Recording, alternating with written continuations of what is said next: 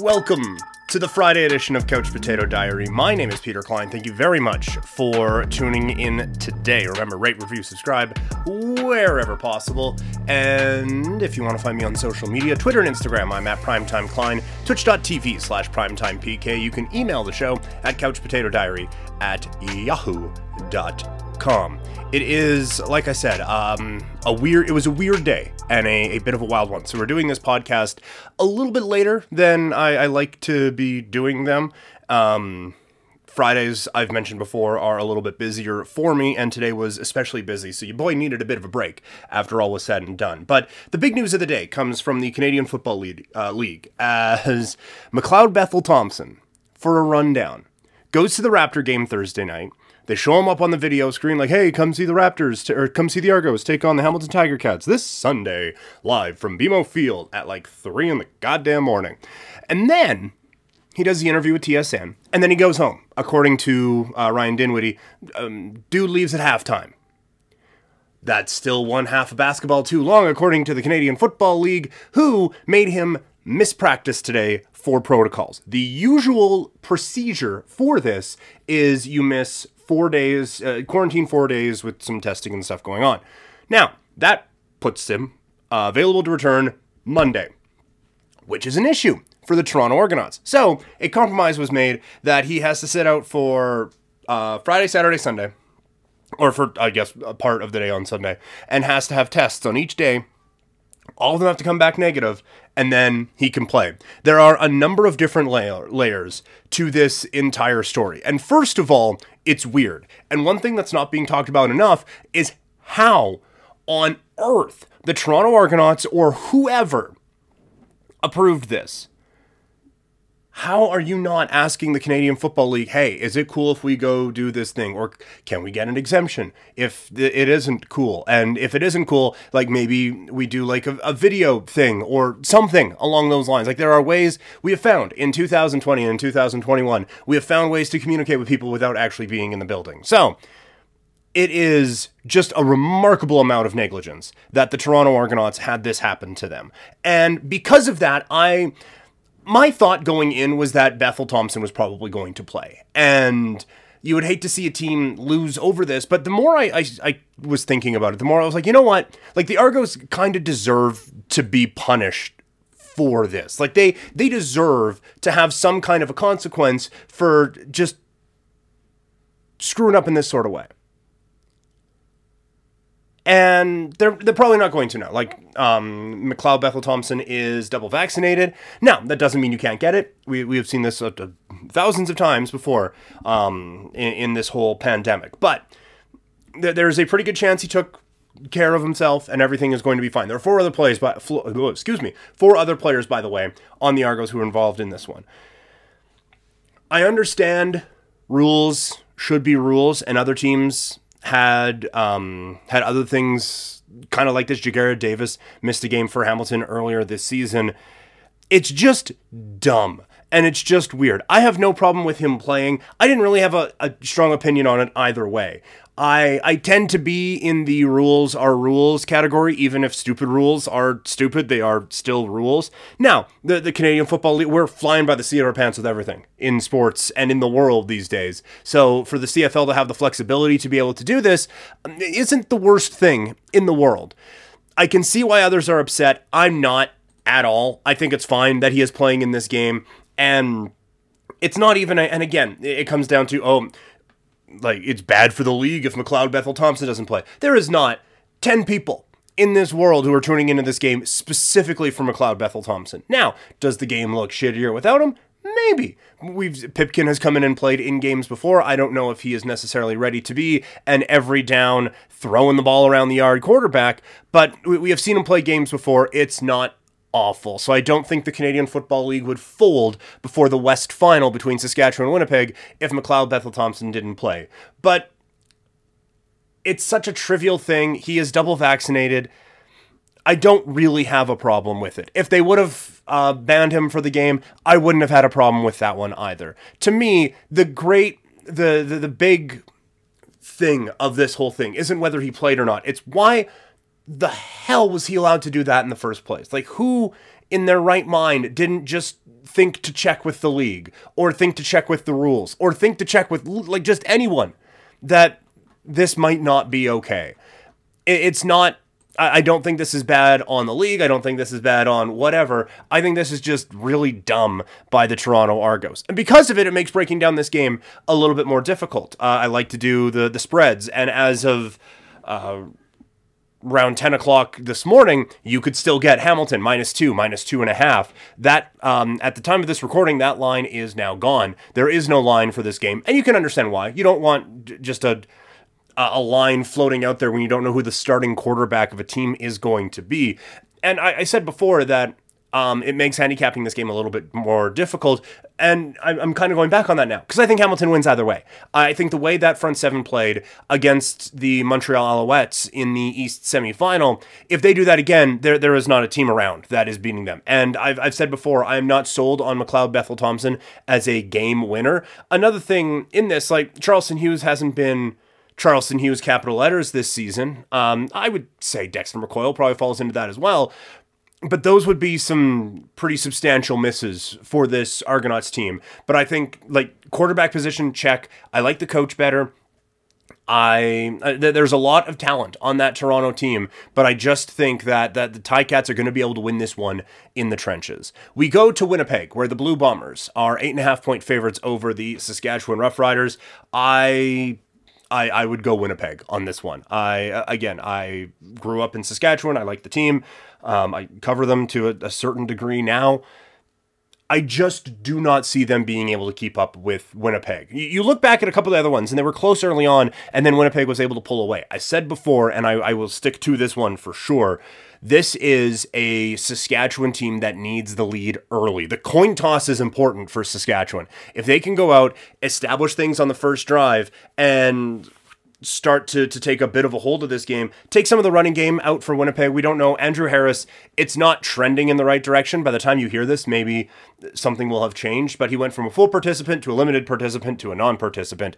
That is not the direction you want to see that moving. So I would be surprised if he is not playing. The one that I'm interested in is Jackson Jeffcoat, because that is an elite pass rusher that might not be in the lineup, as he was limited a couple of times this week. It didn't seem like there was a ton of concern around that, but it's still, I think, noteworthy. So we will see what goes on with that with Winnipeg this weekend. But I still think there's just so much talent on the offensive side of the ball.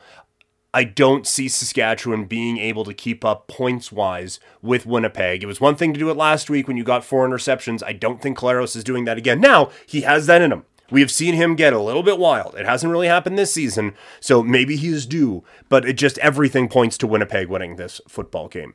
Moving to the NFL, it is Week 13 in the National Football League, and we are getting ready for a relatively full slate of games, so let's dive into it. Not the best schedule this week. It is not one that I'm going to be upset that I'm focusing on Canadian football this weekend. Ooh, boy. If you're not a CFL fan, maybe this is the weekend you go do some Christmas shopping or something, because this is not a very good schedule. Arizona taking on Chicago. It sounds like it is the return of Kyler Murray. It sounds like it is the return of DeAndre Hopkins, and thus it is a 7.5-point spread for Arizona. I think they cover that. Andy Dalton is in for Chicago. They barely beat the Detroit Lions. I think Arizona does horrible, awful things to Chicago. Ditto for Indianapolis against Houston. They are 10-point favorites. There does not need to be a whole lot of breakdown. I don't know how high this line would have to be for me to pick Houston, but it's not 10. I will go Indianapolis. The Chargers taking on Cincinnati in one of the games of the day. The Bengals are favored. The Chargers have played a little bit better coming out of their bye, but I still think there's a little smoke and mirrors going on with this offense. I think Cincinnati, again, is going to be able to run it down the Chargers' throat. Joe Mixon is going to have a massive day, and Cincinnati, I think, comes away with a win. I just got them money line, -170. Minnesota taking on Detroit. I wanted to go Detroit so badly. Detroit, the home team in this game, they almost beat Minnesota in that game earlier this season, but Kirk Cousins had one of his best moments of the year, leading the Vikings down the field for an eventual game-winning field goal. But it just, the wheels have absolutely fallen off in Detroit. It just feels like real hard times there. I wanted to go Detroit plus 7.5, but I think the Vikings win this one going away. Miami taking on the Giants. No Daniel Jones in this game. This line skyrocketed. And that concerns me a touch from Miami's standpoint, because I don't know if Daniel Jones is worth 4.5 points on a spread in 2021, but I thought the line was a little bit low to begin with. So I thought this was an excuse for the line makers to bump this up to where it was supposed to be. Miami's on a roll right now. I don't see that stopping. I think Miami comes away with the win in this game. The other New York team, the Jets, taking on the Philadelphia Eagles. The Jets did not have a kind stay in New York for their last matchup against the Giants. They are 7-point favorites. I think they will be able to get that done. I think they get it done with the covering the 7. So I like Philadelphia -7 in this matchup. I think Hurts bounces back, and I don't think the Jets are very good. Tampa Bay taking on Atlanta. I don't see the Atlanta offense being able to keep up with Tom Brady and the Tampa Bay Buccaneers. I think Tampa Bay runs away with this one. They're favored by 11. I like that one. Same thing, Rams -13 against Jacksonville. I get Matthew Stafford's back is bad. They could hand the ball off literally the entire game. Probably no Henderson either, but I still think they win this game convincingly over Jacksonville. The Raiders taking on Washington. The Raiders entering this game as 1.5 favorites. I think we saw kind of the unlocking of this offense for the Raiders on Thanksgiving against the Dallas Cowboys. I think that they figured out how to incorporate Deshaun Jackson into this offense. Derek Carr was confident in the incorporation of Deshaun Jackson into this offense. Now, he is a little banged up this week. He may not be able to go on Sunday, but I think they'll be confident in throwing Zay Jones into that. I just feel like they have figured out what to do without Henry Ruggs now. I think they've unlocked something in this offense. I like the Vegas Raiders to win this one. I just went money line -120. Baltimore taking on Pittsburgh. The Ravens favored by 4.5 points. Give me the Ravens there. Again, I've been down on Pittsburgh for a minute, and that will continue here. I do not see a reason why the Pittsburgh Steelers would be able to hang in this game with Baltimore. I get last week looked bad against Cleveland, but I do think that the illness that Lamar Jackson was going through has been under-discussed when we look at the struggles that he had, and I think they'll be able to put it on Pittsburgh here a little bit. Another team that the odds makers seem to be holding on to a little bit is Seattle, as they are just 3.5-point dogs against San Francisco. The season is over for Seattle, and San Francisco is battling for a wild card spot. I don't get how this is only -3.5. I think this is one of the real spotlight ones of the day. I like San Francisco -3.5 big time. Kansas City taking on Denver. The line is 9.5. This one is screaming for a teaser. Get that one down below the key number of 3 down to 2.5. Normally you like to get it from the 10 down, but still, I think a good teaser possibility here.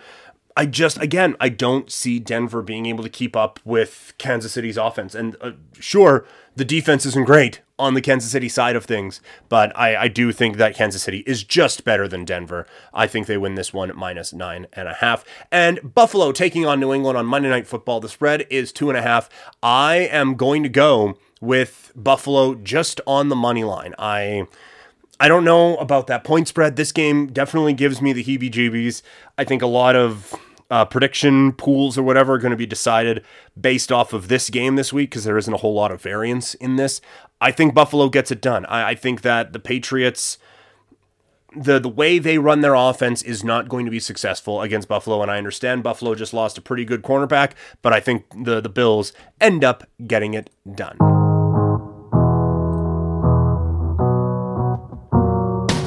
The music that you hear on Couch Potato Diary is provided by Wasted Talent. You can find them on Instagram at Wasted Talent, with X's where the A's would be. And also, you can find their producer on Instagram at Tommy Fresh Music. Couple big fights in the boxing world this weekend on a Fights in Football Friday here on Couch Potato Diary. And it is basically the perfect summary of the career of Devin Haney, that he this weekend is kind of being overshadowed by the Gervonta Davis, Isaac Cruz fight. Because Devin Haney is, we talked about it with Michael Short a couple of months ago. This is one of the more talented fighters at lightweight. But over the next week, Gervonta Davis is fighting on pay-per-view, and Vasily Lomachenko is fighting on free TV. So Haney gets bumped down to that third slot again. I think Haney has a chance to win the weekend. He is alone on Saturday night. The Davis pay-per-view is on Sunday night, which is a little bit interesting, out in LA. Both fights are out in Los Angeles, but it does feel like Haney is kind of the forgotten man in all of this. I think he has an opportunity against Joseph Diaz Jr. this weekend to really put on a show and remind everyone how good he is in this division. His last fight, there was talk of like, oh, well, he didn't win as convincingly. That can't be the talking point coming out of this weekend. Gervonta Davis, I'm quite interested to see how he handles Isaac Cruz over 12 or less rounds coming up Sunday night. Again, from Las Vegas, that one on Showtime. The Ultimate Fighting Championship is back again this week, as it was a bit of time off, I guess, for the UFC, which is kind of rare. I remember when it was just, it was one pay-per-view and one fight night card a month. I remember when it was not even that, but different times now, and so having a week between UFC fights is quite the thing. In the main event this weekend, it is Jose Aldo going up against Rob Font. Aldo is a plus 125 underdog. I feel like, look, this current version of Aldo is not the one that we grew up with, right? Or not the one who was one of the stars in mixed martial arts. But I do think everyone is forgetting, because of that, how dangerous this man was in the cage for a long time. Basically before he ran into that punch from Conor McGregor. When we talk about the most dangerous featherweights of all time and the best featherweights of all time, Aldo is forgotten way too quickly, because not a washed version of him, but not his peak version lost to Max Holloway. And it feels like Max Holloway just got all of the momentum of a peak Aldo win when he didn't really have that. When Aldo was fighting, it just felt different. It felt inevitable. It felt like this was, like, you almost felt bad for whatever poor soul was going in there. And then he got taken down. UFC 129, was that the Toronto one? He got taken down a little bit. It was okay. Maybe there's a bit of a, oh, no, just put a giant welt on the side of a dude's head and closed it out. I don't think he's going to be able to do it this weekend against Rob Font. It is a giant jump in competition for Rob Font. There is no denying that. But it's difficult to predict an Aldo win, but I do think we need to use this weekend to remind ourselves of what a regular Jose Aldo fight week was like back in the blue cage, back in the early days of the featherweight division, because there was no one like him, and there have been very few like him since, and people are way too easy to forget that. Other fights on this card, I mean, Clay Guida is fighting again. He is a plus 160 underdog. That's interesting. We got Jimmy Crute, who had a bit of momentum for a little bit there. Mickey Gall is back on the card. There's a couple of, oh yeah, that guy fighting on this one. Brian Barberena, who feels like he's been in the UFC since like 2002. On this, you got Jake Matthews as well. If this is one that you missed, it happens. Not just an absolute blow-away card from the Ultimate Fighting Championship as we get ready for a pay-per-view weekend next weekend. A bit rapid fire, but that is the show for today. Thank you all so much for downloading and listening. Rate, review, subscribe wherever possible. Any notes on the show, send them my way on social media. I am at PrimetimeKlein on Twitter and Instagram, twitch.tv/PrimetimePK, or you can email the show, couchpotatodiary@yahoo.com. Talk to you guys next week. I'm out.